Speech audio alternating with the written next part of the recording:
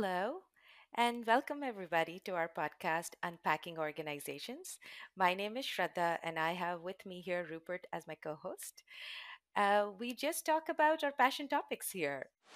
Unpacking Organizations, the Practitioners Podcast. Sponsored by OrgView. See tomorrow's business, today. Today's topic is something that I had not heard about before, even after my decade and a half experience in org design, and that is HOWWIP. Rupert talks about it in his book. And is that how you call it, Rupert? HOWWIP?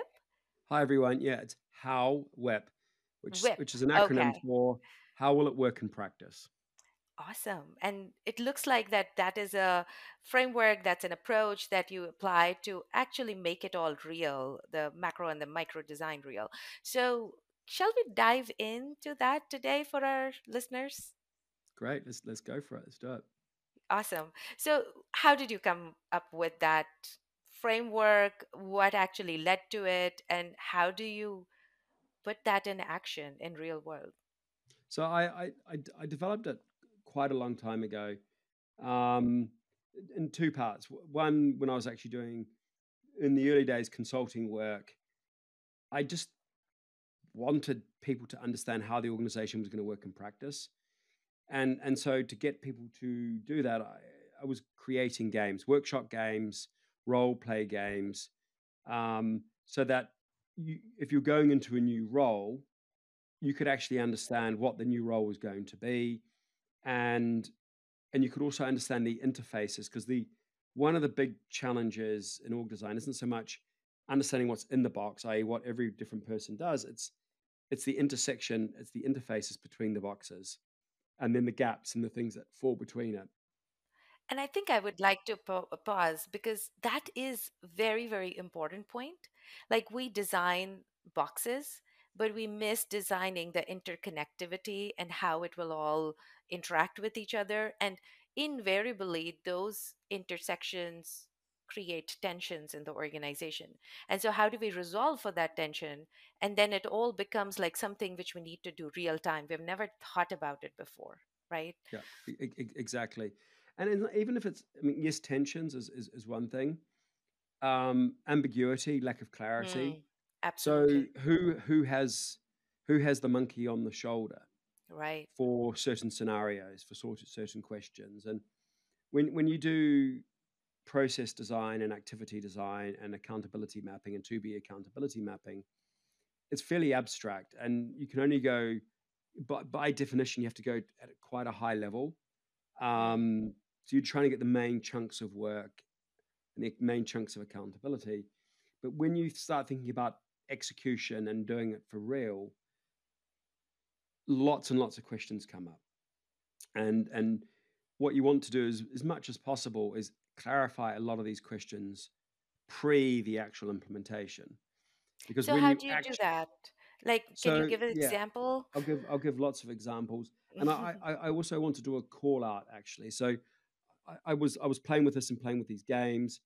And then one of my colleagues in the early days of OrgView, and it was a gentleman called Giles Slinger. So I just want to call out Giles because he and I worked very closely on this, and this concept. And Giles was really big about making things practical as well.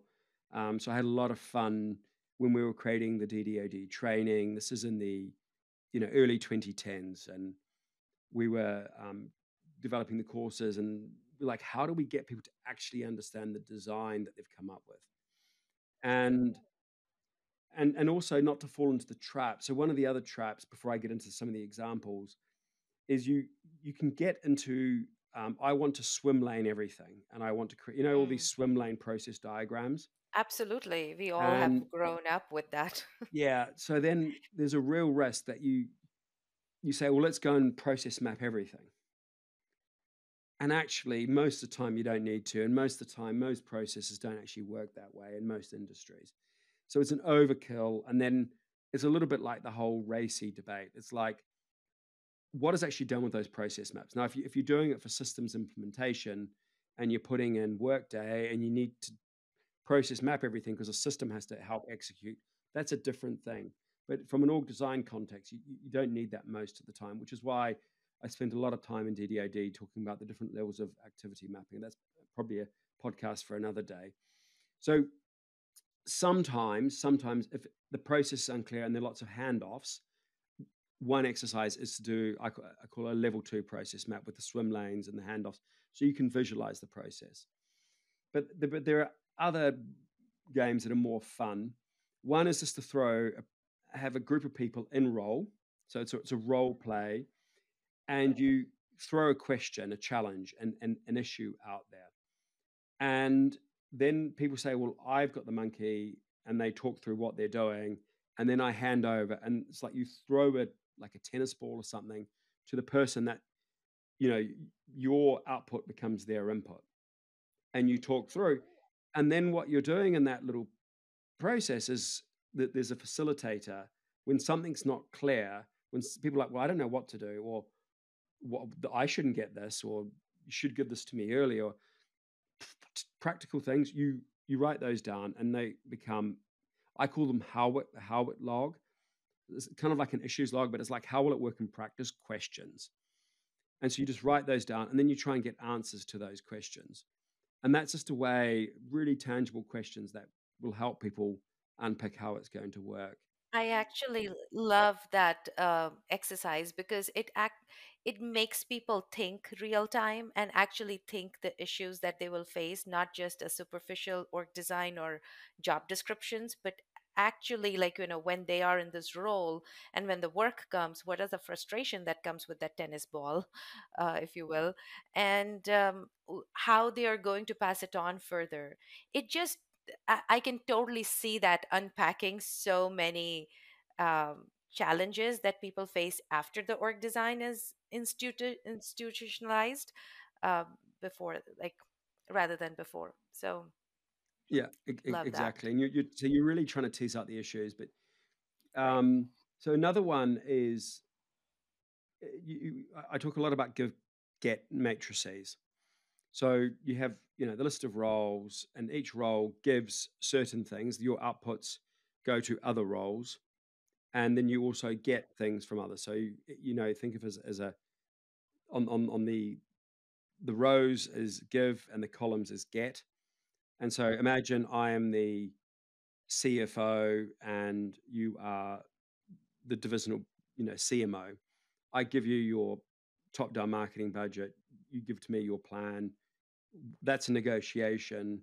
You try and work it through, right? So who's giving what? I give the high level targets. This is what we need to achieve from a sales and what have you. Then you tell me what you need. So what are you giving? What are you getting? So that's a way of understanding all the intersections and interdependencies. But then a HOWWIP game is, which I've applied, as speed dating. What's inspired by speed dating? It's not speed dating. It's inspired by speed dating. And you have the two people in the two roles with a facilitator, and they say, well, this is what I am giving to you, and this is what I expect to get from you, and vice versa. And then all these issues, these challenges. No, I need this. I need this. Then all these things that are going to cause friction between those two roles and the gaps, or things that I'm expecting this from you. Well, I'm not going to get that. That's not part of my role. So you tease that out as well, and you're really trying to tease out the gaps.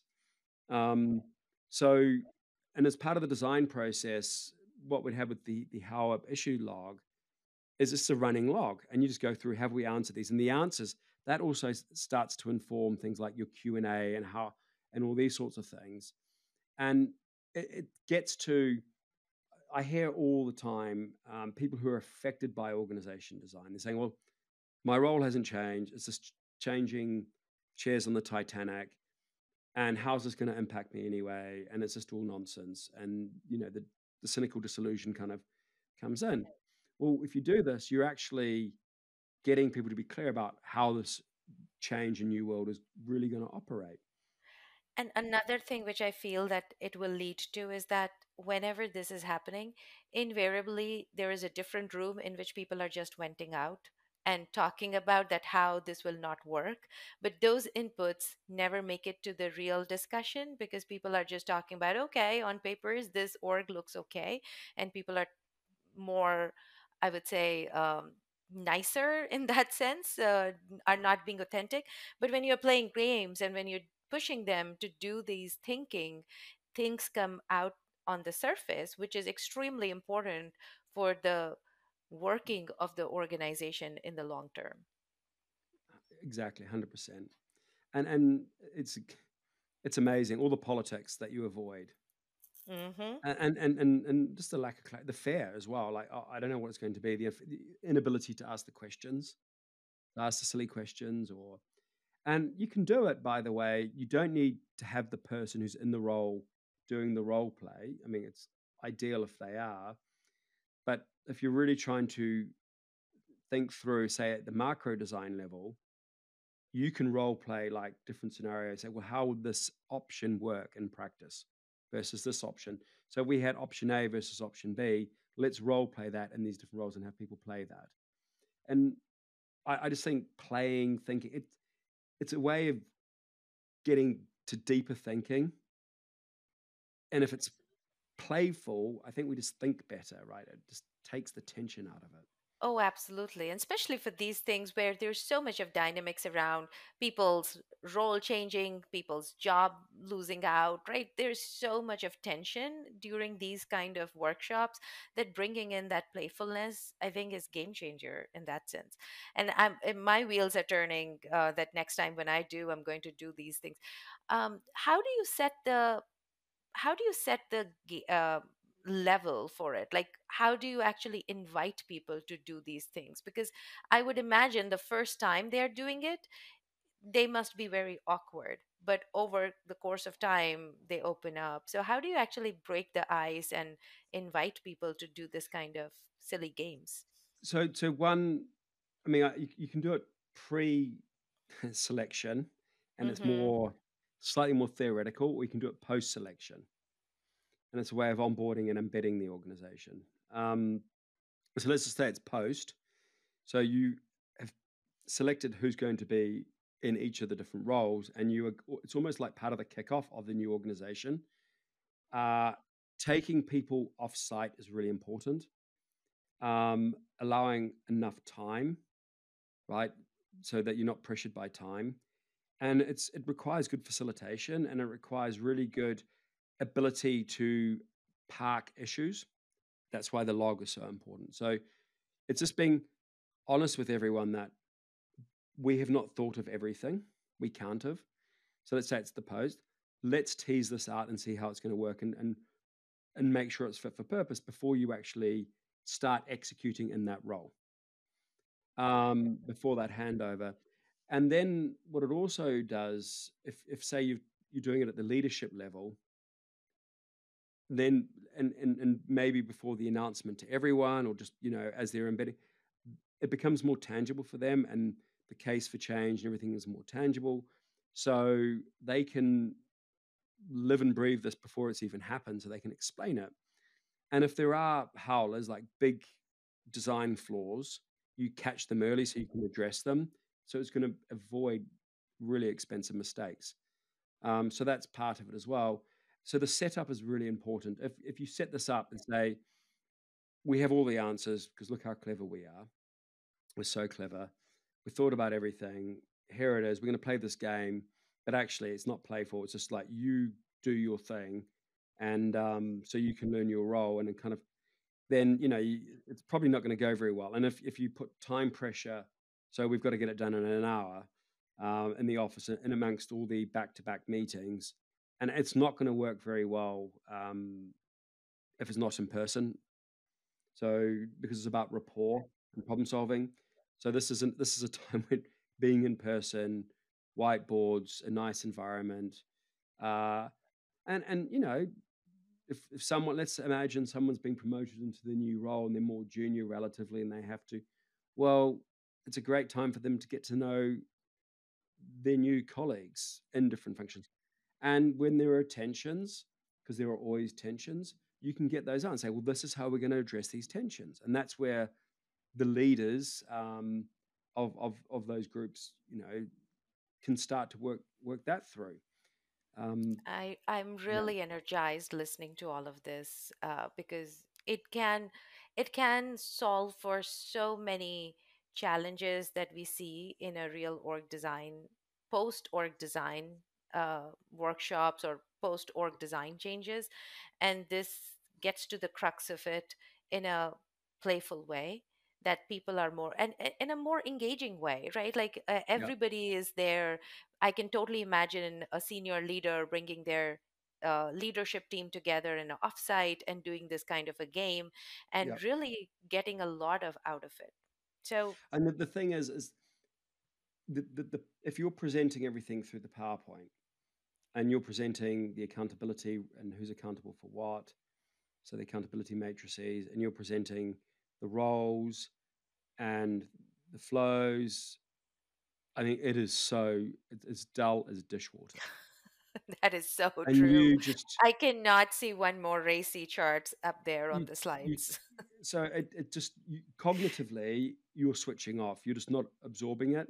So true. And so to get people to absorb the information and to make it come to life, because the whole thing about making it real in these exercises is to make it real. It's to bring the organization that's going to be to life. Right? It's no, I say a lot, macro and micro.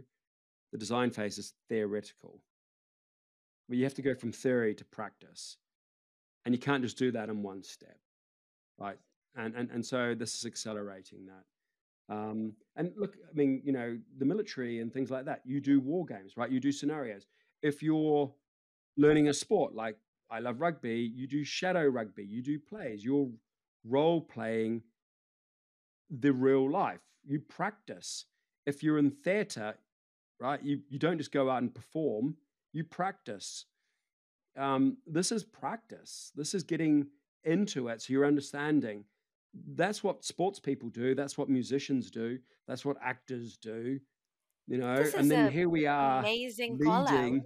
Yeah, Yeah, yeah, absolutely. Like, where are we practicing what we need to do for the most part of our lives as a leader, right? Like, we need to practice that in a more, um, in a setting which is not so pressure cooker and stressful environment. yeah. We need to, yeah, I We, think we have we have this thing in because I coach rugby, the whole and the part. And what you're doing is the whole is the game, the full game with all the complexity of the game. And so the best you want to practice the whole all the time. And but then let's say there's a set of skills or something that's not quite working. That's the part. You break it down. You say, right, let's now practice the part. Let's train the part. You do that, and then you go back to the whole. And the way I'm trained to coach rugby is to constantly go whole part. And the old fashioned way that, like when I was learning to play rugby, we would start at the beginning and it was exercise, and then they would beast us. So they would try and kill us physically. Then we'd do skills, and then we'd play a game. Um, so the only fun bit is the ask at the end of the game. So the modern way to make it fun is game the whole way through, whole games, part games. And by the way, by doing this and by keeping it active, you get the fitness anyway. Now, and if you need to improve your fitness, I can destroy you in 3 minutes. Really intense 3 minutes, you can have a blowout. And so to an extent, it's applying that kind of philosophy into this org design environment. We need to practice. We need to bring this organization to life.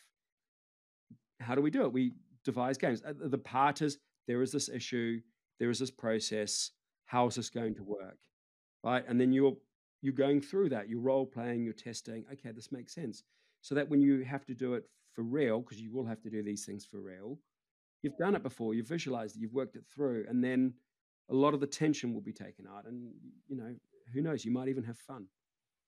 this is such a powerful technique, approach, and philosophy. I really enjoyed listening to this conversation, Rupert, because we really need to build this muscle into the organization, because we think about, exactly to your point, we think about training people in a very different setting, in a classroom setting or in a Zoom setting, but we don't most of the time we don't help them apply that training in that setting, but we help them just put them into the real world, that just go there and apply that training, which does not happen.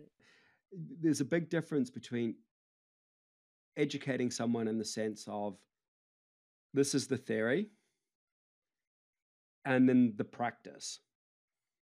And so if you're learning maths, they can go out there and they can teach you how to solve differential equations or algebra or something, but you have only learned it when you're practicing under different scenarios. And it's that repetition, right, that makes us good at doing something.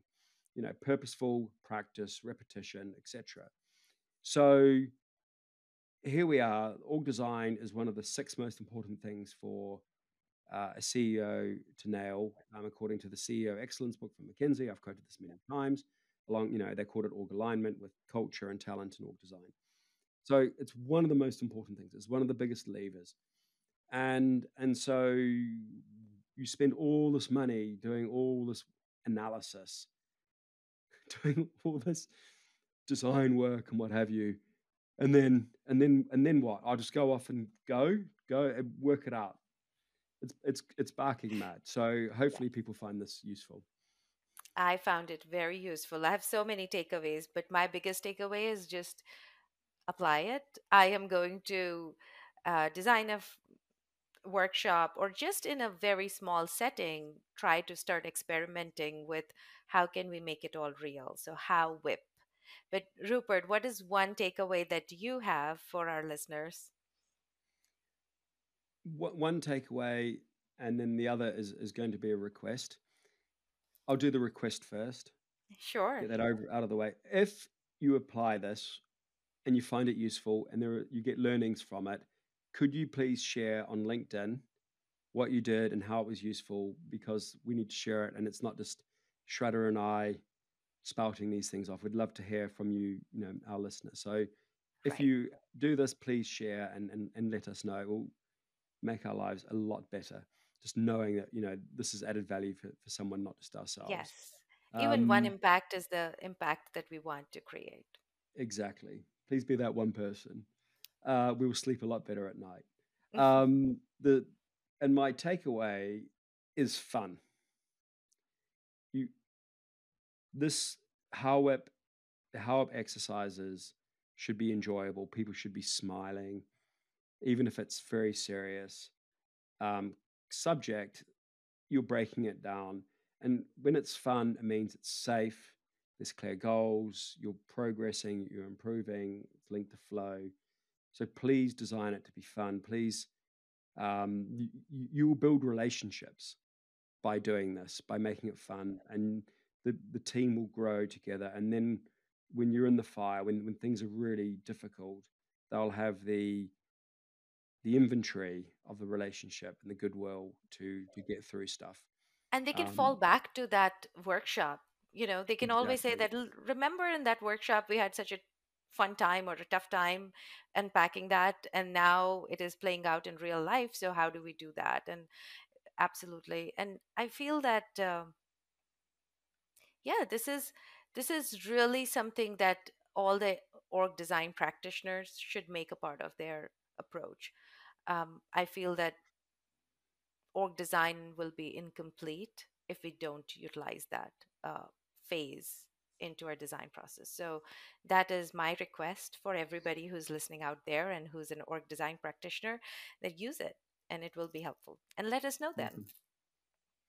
Thanks, everybody. Thanks, Okay. Shraddha. Thank you. Thank you, Rupert.